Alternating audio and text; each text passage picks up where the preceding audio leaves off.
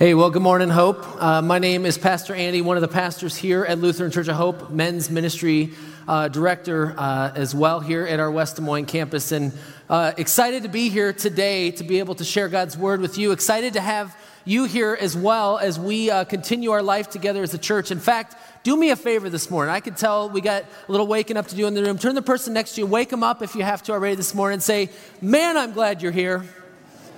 Give them a wake-up call this morning. Whatever campus you're at, whether you're watching at our Des Moines campus downtown, whether you're at Waukee, or whether you're at our Grimes campus this morning, I want to say a special welcome to all of you that are joining us here because we're excited that you're here, and we're excited because we're continuing our story today. We're continuing the next leg of the journey in our sermon series here, and it's called Which Way to the Promised Land. Now, the Promised Land, you might be asking yourself, what is that? If you're new today, we're so glad that you're here. Let me bring you up to speed. The Promised Land, it's a land that has been promised. There you go. See what God did there? Got pretty clever with it.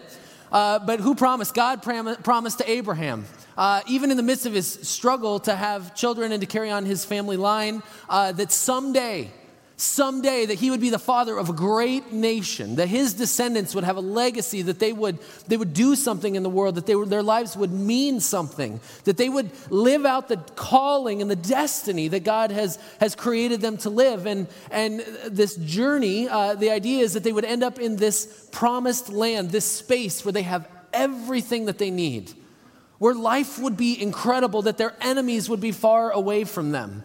And doesn't that sound like a journey that we're on still today? And that is the reality. That's why we're stepping into this sermon series, because even here today, the Israelites may have made it to a version of the Promised Land in the Old Testament, but we still are on this journey today to figure out what our Promised Land is. Where is it that God is taking us? What is it He wants us to accomplish? What is it that our legacy will be? And how on earth do we get there? Right, with all the challenges that we face. And so we're taking our next step into it. And you just saw where they had come from as Israel had been slaves in Egypt for centuries. They just were freed as God brought plague after plague, catastrophe after catastrophe upon the Egyptians, until their grip on this nation that they've held captive would finally be loosened to the point where they would be able to escape. And even when they thought they were about to get out of town, right? They thought they were free and clear. The Egyptian army came again. And so that's where we get the parting of the Red Sea. God made a way when nobody else saw a way to be able to move forward, because that's who God is. And because that's what God does. And so the clip that I just showed you there is the ending of that Red Sea. The Egyptian army has been swallowed up by the water. And so now you see the Israelites, right? They're doing their best impression of Braveheart. Freedom, right? They're celebrating because they've been given this incredible gift of freedom. They've also been given this other incredible gift, and it's a leader. His name is Moses, and he's the last guy. Honestly, I can relate to Moses a lot. I was just telling somebody before the service, if you told me, I'm a farm kid from small town Iowa, if you would have told me 10 years ago I'd be standing on a stage talking to a dozen people, I would have thought you were crazy. Right? But here I am today, and this is God's work in my life, and I believe God has a plan and a destiny for all of us to do something probably we never even saw coming, to make a difference, right? To impact others in this world. And Moses is no exception. God has called him from a burning bush as he's wandering through the wilderness one day. God used the burning bush to get his attention, to draw him into this larger story. And now here he is leading hundreds of thousands of people through a journey in the wilderness. Never thought he'd be doing it, but here he is, and what a journey it has been. They've been through so much together. You hear him reminding the people of that, but now the real work is going to begin. You see, they're in the middle of the desert, and there are going to be challenges that come with that. And so as they're setting out, though, I think it's really important to note that things with Israel are actually going pretty good. In fact, in the scriptures, in Exodus chapter 14, this is what it says. It says, when the people of Israel saw the mighty power, everybody say power. They saw God's power at work in their lives, as we are prone to do from time to time, right? As they saw the mighty power that the Lord had unleashed against the Egyptians. It says that they were filled with awe, right? Not just oh, isn't that cute? They're like, whoa. This is our God, they say. They're filled with awe before him. They're in the presence of God, and they're changed in a moment. They're filled with awe before him. And so the result is this, that they put their faith in the Lord and his servant Moses. And so they are good. They've got their bags packed. They're ready to go. They just saw this incredible miracle in front of them. There was this whole army trying to destroy them, and that army is gone. It's been evaporated. And so now they're turning, and they're looking at this wilderness that's out in front of them, and they're about to begin on the journey. And that's what Moses wants them to know. The promised land is in front of us. Let's go find it. But as you'll soon discover as this journey unfolds, as you look at this, right, this is no easy journey. It's no easy journey for the people. It certainly is no easy journey for Moses. As Moses begins, it just begins to seem like battle after battle, issue after issue, challenge after challenge is thrown at him. And it gets a little frustrating. I mean, in the very beginning, the people are thirsty. They're in the desert. Of course they're going to be thirsty, right? And so God makes a way. I mean, Moses goes to God and God provides the water. It's bitter and he makes it sweet for them using a stick. Apparently that's an old school method for water purification. So if you can't figure it out, if your water tastes funny, just throw some wood in it. Apparently that's biblical. So go ahead and try that at home. Let me know how that works, right? So they've got this challenge. And then just a couple verses later, they've got another challenge. It's like the Israelites as they're on this journey. They're shocked at the fact that the all-you-can-eat buffet wasn't on wheels when it was in Egypt, right? They didn't pull that through the Red Sea with them. They're starving. They're in the middle of the desert, and they're starving to figure out their food. And so they come to Moses this time again, just quickly after the last issue. But this time, they're not just coming at him, and letting him know what's going on. I mean, they are whiny. Whiny, listen to this. Right? They say in chapter 16, if only the Lord had killed us back in Egypt, they moaned to Moses.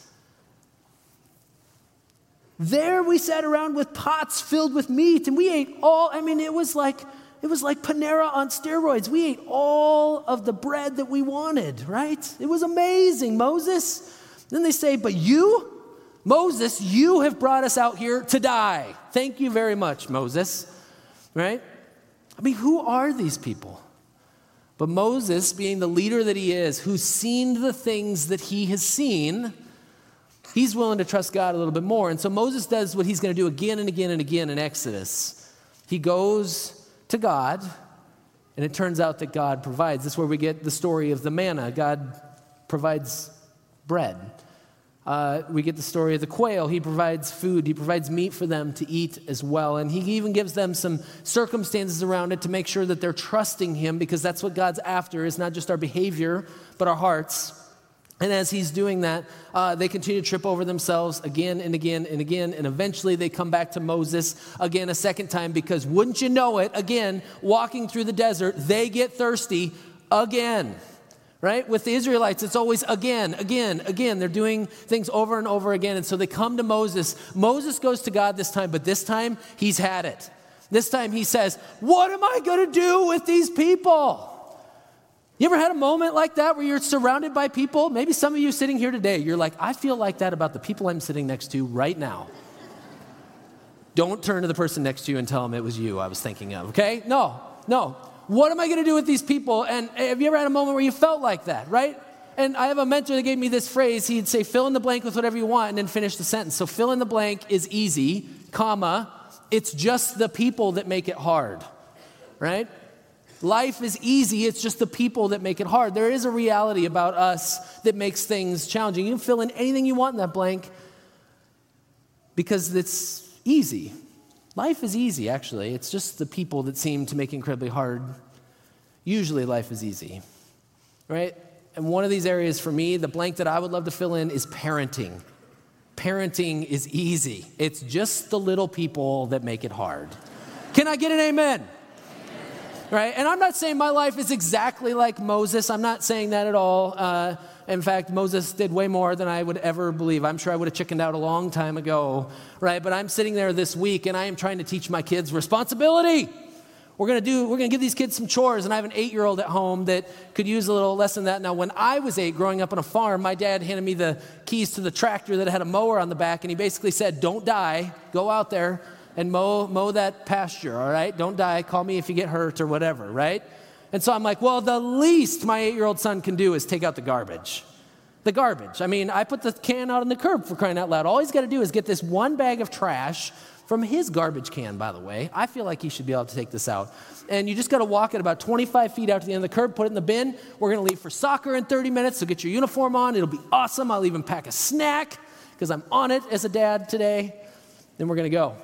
So my son, Callan, he heads out with the garbage bag in hand. I see the door close behind him. I'm working on getting ready to leave. About 20 minutes later, it occurs to me, I have not seen Callan in quite a while. I have not seen Callan. I have not seen his soccer uniform. Certainly, he's not wearing it right now because I don't know where he is. And so I walk out there and I look at the driveway, and to my horror, the garbage bag hasn't even made it in the bin. He dropped it in the middle because I'm pretty sure he saw a squirrel or something and went off in some other direction. He's 8, I understand. Maybe we got to work up to the garbage. I don't know.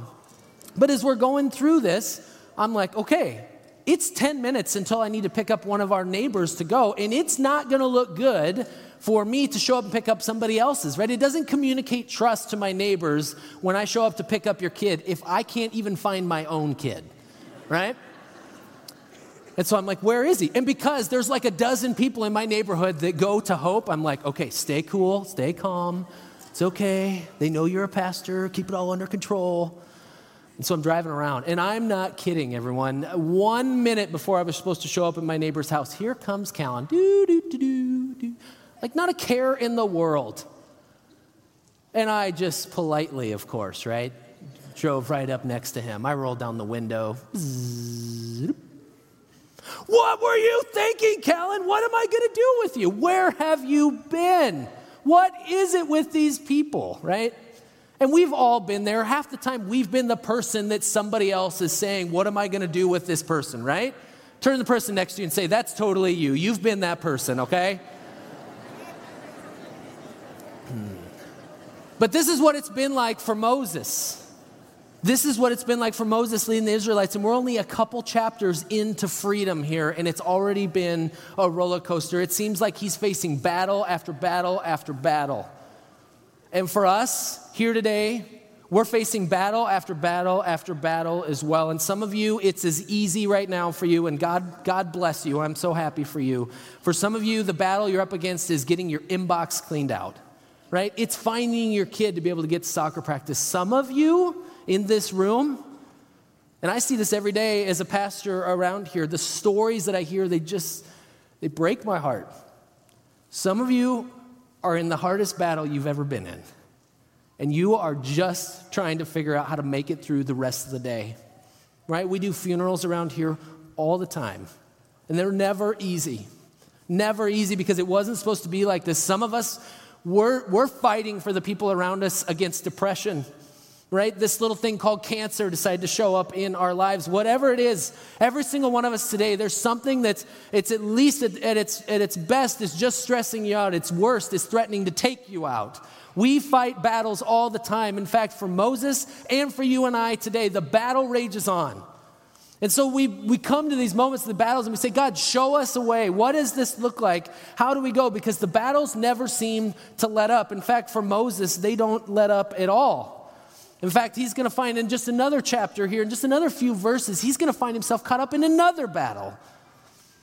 As if the people that he's trying to lead weren't enough, now the nations around him are going to begin to come after Israel as well. They see that they're out in the middle of the desert and they're vulnerable, and the nations around them are thinking, now is our chance. Let's wipe these people out while we can. And even in this battle, God does what he always does. He shows up when we least expect it in the ways that we never saw coming. God shows up in the middle of the battle and provides, and that's exactly what happens to Moses. God says to Moses, grab your staff. Remember that one that you used to clear the Red Sea? You might want to hang on to that thing. He says, hold that up with both arms above the battle. And as long as you keep that thing in the air, Joshua and your army, they're going to win. It doesn't happen instantly. In these battles that we fight, we don't win them instantly either, often. Sometimes miracles happen in really awesome ways. Other times, miracles happen over the long haul.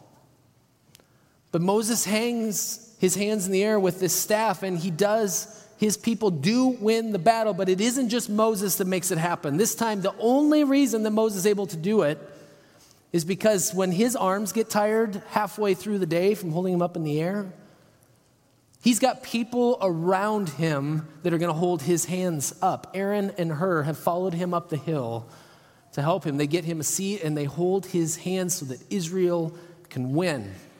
They've won this battle, but the next battle, the final battle that I want to talk about that Moses has to fight today, emerges. And it's a battle that most of us struggle with as well.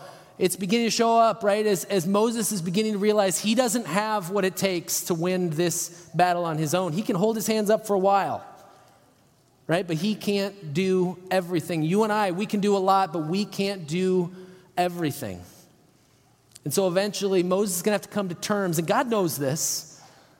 Moses is going to have to come to terms with the battle he has to fight with himself. It's not just his people, it's not just the nations around him, but we have battles these days that we're fighting with ourselves. And it's important to remember Ephesians chapter 6, we talk about these battles. They're not against flesh and blood. Not against flesh and blood, but something much greater, spiritual powers, forces, these kinds of things. And so God sees Moses with this battle that's coming at him against himself now. And God does, again, what he's been doing this entire story in Exodus. He provides and he shows up. He helps them win the battle, but he doesn't just do it directly himself now.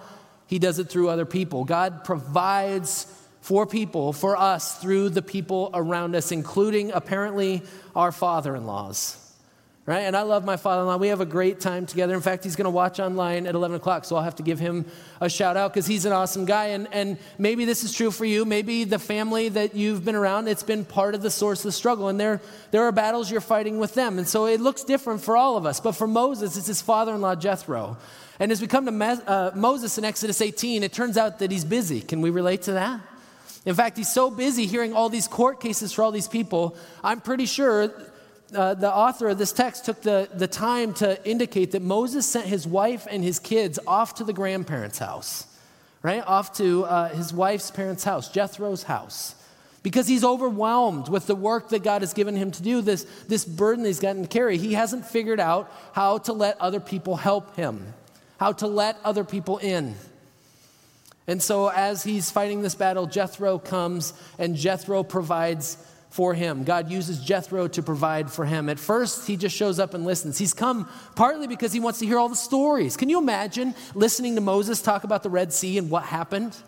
I mean, I'm sure you would have had to ask him to stop talking because it would have gone on and on. There's so many details, like just shock, incredible awe that they were filled with, right?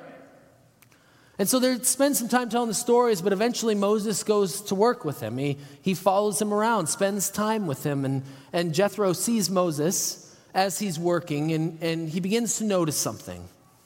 And here's where the provision comes. He loves Moses enough not to fix him, not to start the sentence with you should, right? Just a word of reminder to everybody, don't let people should all over you, okay? Don't let people fix you. Don't let people talk to you and starting the sentence with you, at least not the first sentence of the conversation. No, Moses meets Jethro, and Jethro shows up with questions. He says, what are you hoping to accomplish here? Why are you trying to do all of this on your own? Well, everyone stands around morning till evening. He's warming him up. He's helping him create discovery, right? He's helping him to understand for himself, oh man, maybe there is a problem here. And maybe Jethro is here because he's had enough of his grandkids ruining his house, right? And so he's like, I need to bring the grandkids back because something is not going right with Moses. And so he comes back and he has this conversation. Eventually it comes to the point where he just needs to share the hard truth with him. He just looks at him and he says, this is not good. What you are doing is not good for you. It's not good for you. It's not good for your family. It's not good for the nation of Israel. It's not good for anybody what you're doing. You're going to wear yourself out. And so as we just heard beautifully read, he gives him some instruction, some wisdom, right? And basically it all boils down to this. Get some help. You need help. You can do so many things, but you can't do everything. Moses, how many of us need to hear that today? That's for me as well. And so God uses Jethro to show up and deliver Moses the truth. And yes, it stings in the moment, but at the end of the day, it's good. And what we know here then is that it is good And then Moses felt loved in this moment because the very next verse, verse 24, Moses listened to his father-in-law's advice and he followed his suggestions.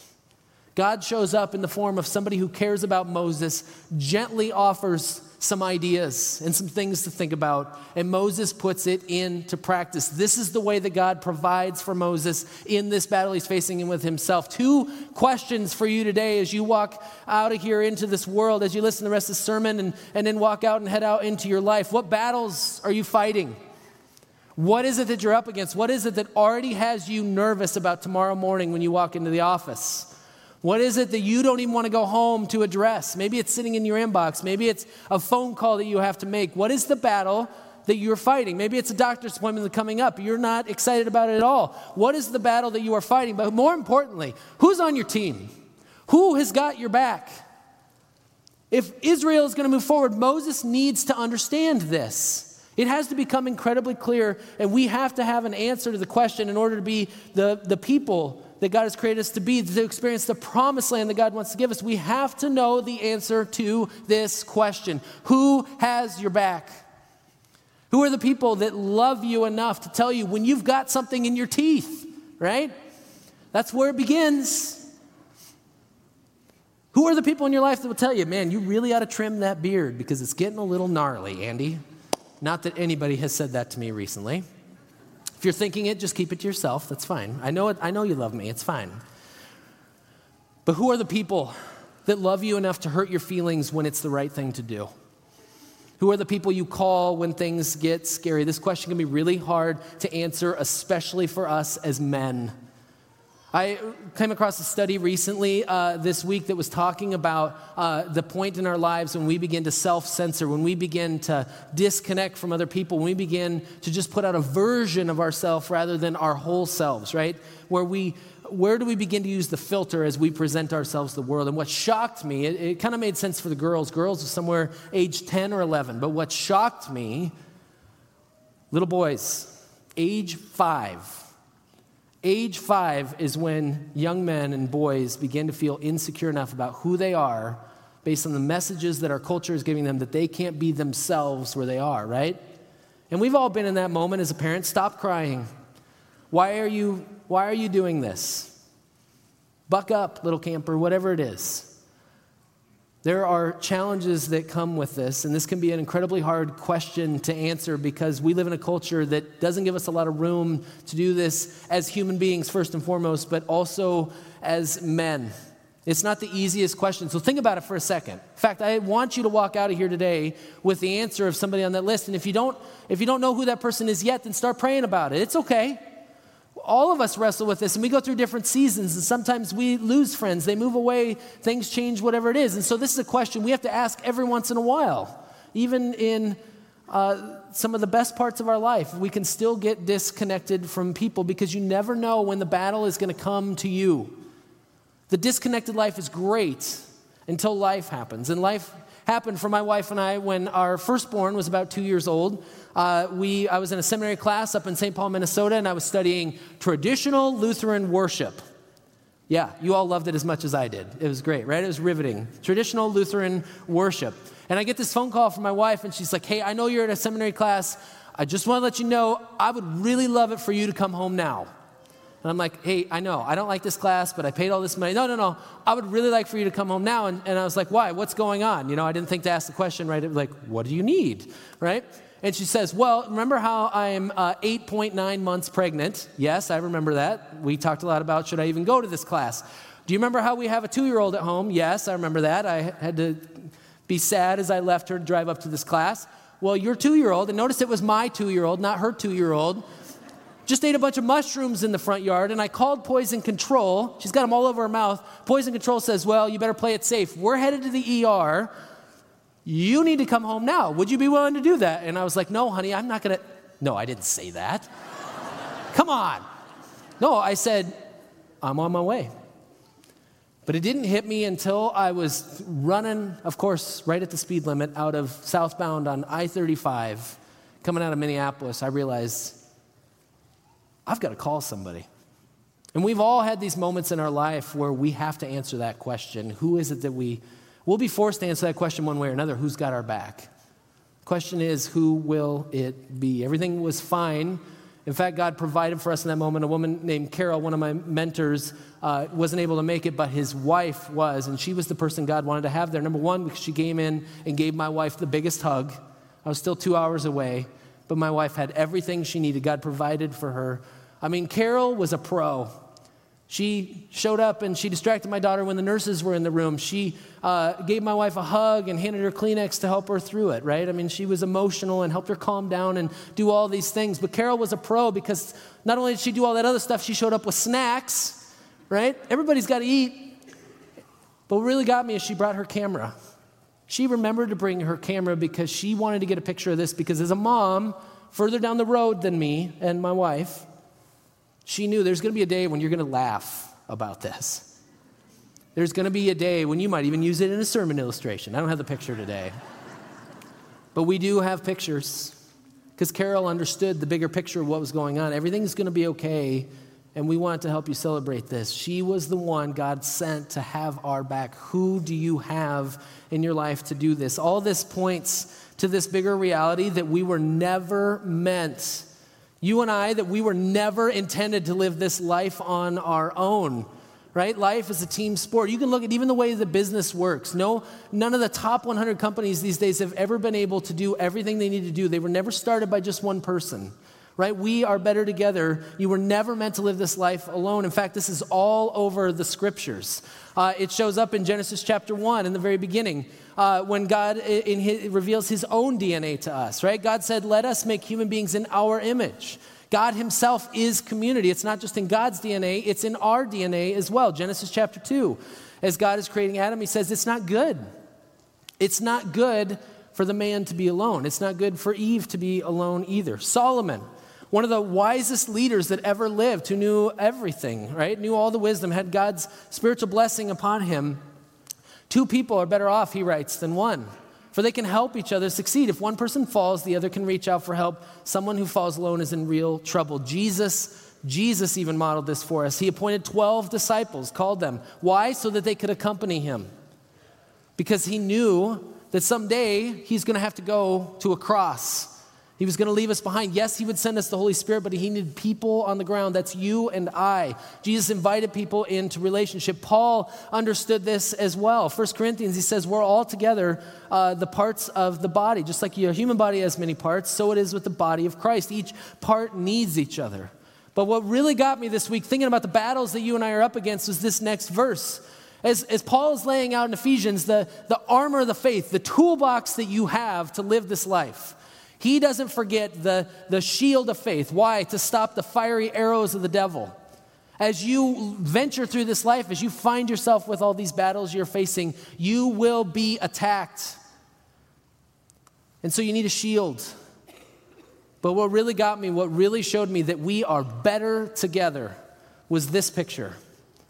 The picture, this is the way the Romans used their shields. It's one thing they understood, to have the shield of faith around you yourself.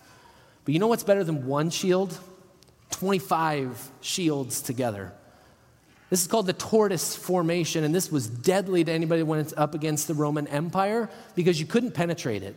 Normally, they would shoot arrows over the top and try and reduce the forces so then the ground forces would have a better shot. But when they protected themselves on every side, worked together as a team to put the shield around themselves, these attacks of the enemy, right, these battles that they were facing, they were a lot less threatening. And so what Paul is trying to say in Ephesians 6 is that you need the people around you. I mean, this is throughout Scripture. Why are you trying to do life on your own?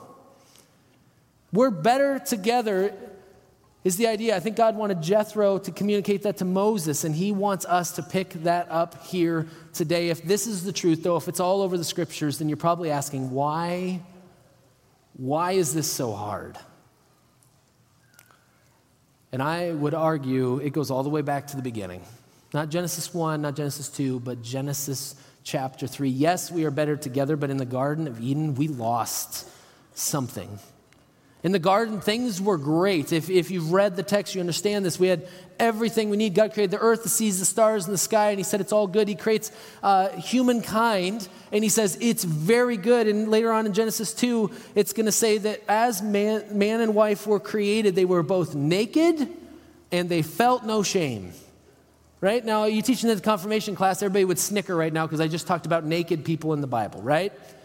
But metaphorically speaking, emotionally speaking, I want you to think about what this means for what we're talking about today and with community, right? What would it look like for you and I to live in a world where we can be ourselves, where we don't have to cover up anything, we don't have to withhold anything, where we can be, metaphorically speaking, naked and unashamed with the people around us, where people can experience the full weight of who we are, the gifts that God has created us, our talents, our ambitions, our passions, our things that make us us. What would that look like? Well, it's all been handed to us in the garden, but wouldn't you know, Genesis chapter 3 happens. Adam and Eve, they fall into sin, and it says in 3 verse 7, at that moment their eyes were opened. Suddenly they felt shame at their nakedness. And so they responded. They took action. They sewed fig leaves, it says, together, fig leaves, to cover themselves. You see, they were embarrassed about who they were. They were naked, and they felt incredible shame. They were given this awareness, unfortunately, that we have too, and so they hid. This is what happens every day in our lives. You and I as human beings, we hide. We cover ourselves with fig leaves, and it began with Adam and Eve, but we've been doing it ever since. And so rarely do we allow ourselves, right? Remember what I said again about the little girls and little boys? We begin to sew fig leaves on at a very young age. We don't tell people fully what we're thinking. We don't bear our scars, our wounds, our insecurities, our doubts in front of people because we don't want to let people in. But the reality is, this is what God is inviting us to. It's to get back to the garden.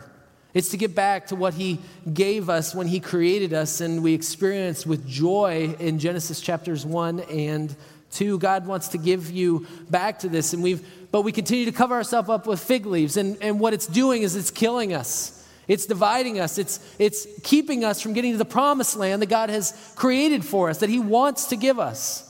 And Brené Brown is a researcher. She's a social scientist that's thought a lot about these things, studied a lot of this. And I was reading an interview with her this week, and she said some pretty profound things, way better than I could say this here this morning. So this is what she said. She said, we've sorted ourselves into factions based on politics and ideology. Does that sound familiar? We've turned away from one another towards blame and rage. Blame is just a way, she says in a book of hers that I've read, it's a way for us to discharge the pain, to get rid of the pain. We blame other people because it's easier. We're lonely, we're untethered, and we're scared. Any answer to the question, how did we get here, is certain to be complex. But she goes on to say, but if I had to identify one core variable that leads us down this path, right, that divides us into factions while at the same time separates us and cuts us off from connection, my answer would be fear. Fear of vulnerability, fear of getting hurt, fear of the pain of disconnection. The way that I would say it, biblically speaking, fear of getting naked.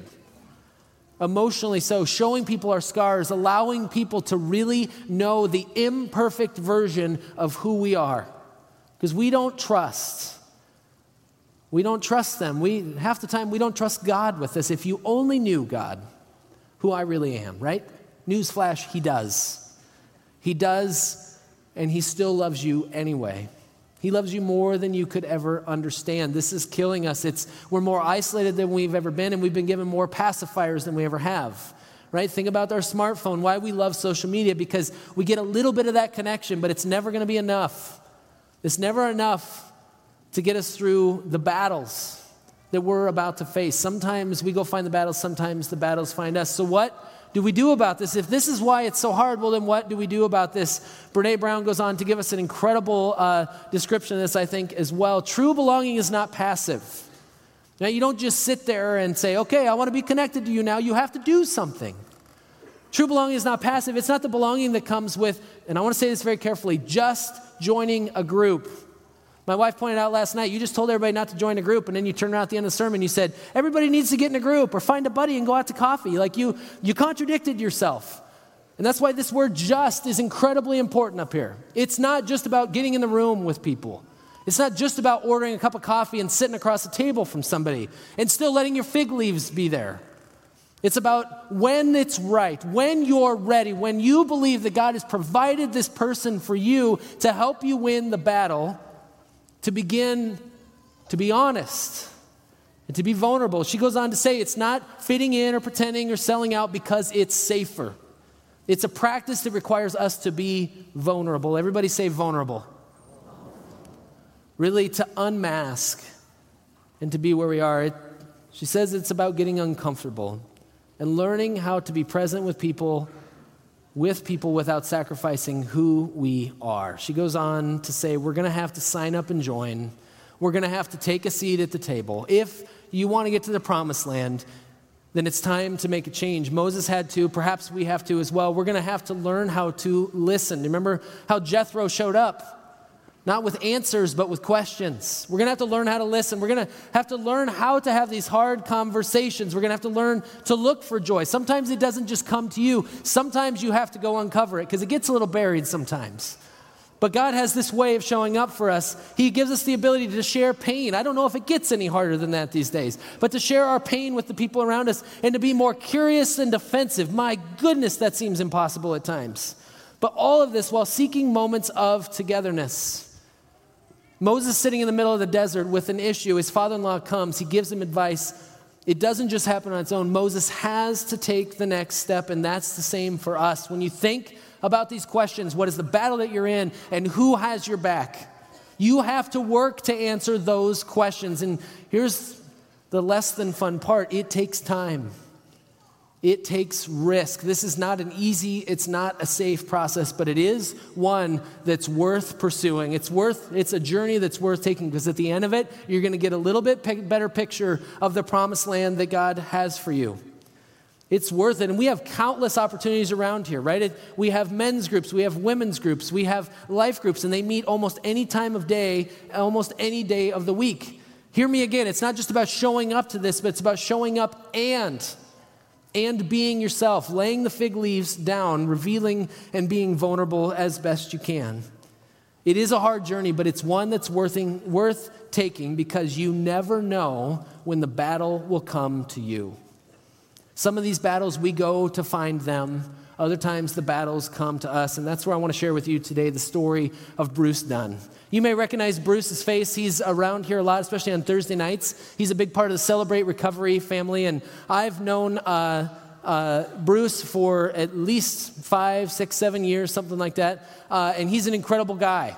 And I was talking to him this week because this sermon got me thinking about him and some experiences he's had. And I said, how would you sum up your story? How would you sum up what it's like for you to be a part of Lutheran Church of Hope? And as he answered the question, these are the words that he gave me. He said, I have found my forever family. I have found the family that's never going to leave me. And that's been through him and some of the times when he's gone off and he's gotten himself into trouble. But that's also been in the times where the trouble or the challenge or the battle has come to find him. And I was thinking about him this week because I was thinking about the men's retreat we went on last April. We did a men's retreat. We partnered with Riverside Lutheran Bible Camp and went up to Story City and hang out in the woods in a lodge with a bunch of guys from a whole bunch of churches from around Central Iowa. And it was fantastic. It was great. It was going so well, and Bruce was there. A lot of other guys were having a fantastic time.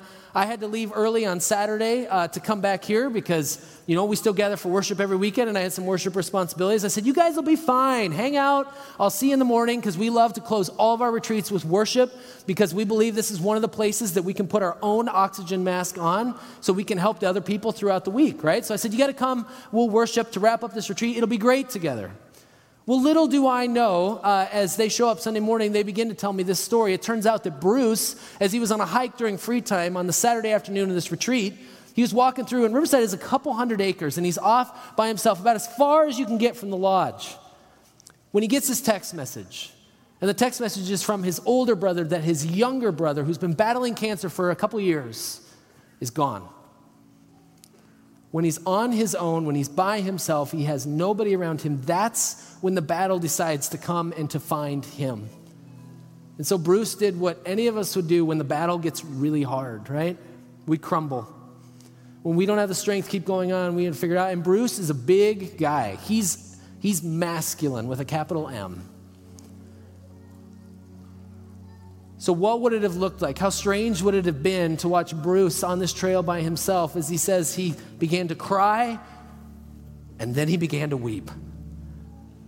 He had just seen his brother a week before, and they had plans to see each other next week, and he just, the stinging pain of knowing he's never going to get to see him face to face in this life again was more than he could bear. And so here's this grown, strong, burly man on the ground of this trail in the middle of the woods by himself when suddenly, of course, as God would have it, he begins to realize that he's not alone. And it's not only that he's not alone, but God's sending him someone to pick him back up. The way that God has been doing this for Moses, it turns out the speaker of the retreat, one of the most gifted pastors that I have ever met, is walking down the trail with who? Bruce's best friend and one of his dearest friends from Celebrate Recovery. Probably the two best people in this entire group of men that could be there to build Bruce up come around, and they don't say a word, but they grab him, they hug him, and the three of them had a good cry for at least a couple minutes in the middle of the woods, right? If I were there, it would have felt like probably the most awkward thing ever. But in those moments, right, this is where they were at. I mentioned that I was back here at West Des Moines, and they were coming back for worship, and I was going to meet them for the service on the Sunday morning, and this all took place on Saturday. Nobody thought to text me. Nobody thought to call me. And so I walk in, and I'm like, hey, guys, how was the retreat? And they're all like, have we got a story to tell you? And I'm like, why didn't you guys call me? And by the way, this is the epitome of what it means to be the men's pastor, the men's ministry director here at this church. They just looked at me like some of you do, and they're like, we didn't need you. We're fine. We don't need your help. We got it all figured out. I'm fine. I totally understand that, right? And I was bothered by that actually for about 2 seconds. I'm like, but I should have, and then it hit me. That's the point. That when we fight these battles and we ask who has got our back, that we are going to have an answer to that. And it doesn't have to be a pastor. In fact, it's better if it's the person who knows you and loves you the best, whoever that is. God provided in that day for Bruce, and he wants to provide for you as well. He has always been there. He was there for Moses. He provided Jesus, and he'll provide for us today. He's always been there. And so the question that I want to leave you with here as we're going to, at this campus, we're going to sing to this amazing God that has always been there for us. The question is this: will you trust the God that Moses trusted with whatever battles you'll face this week? I want to turn it over to our other campus pastors this morning. As at this campus, we're going to worship. We're going to answer that question. Will you trust the God that Moses trusted? I want to invite you to stand as we do that now.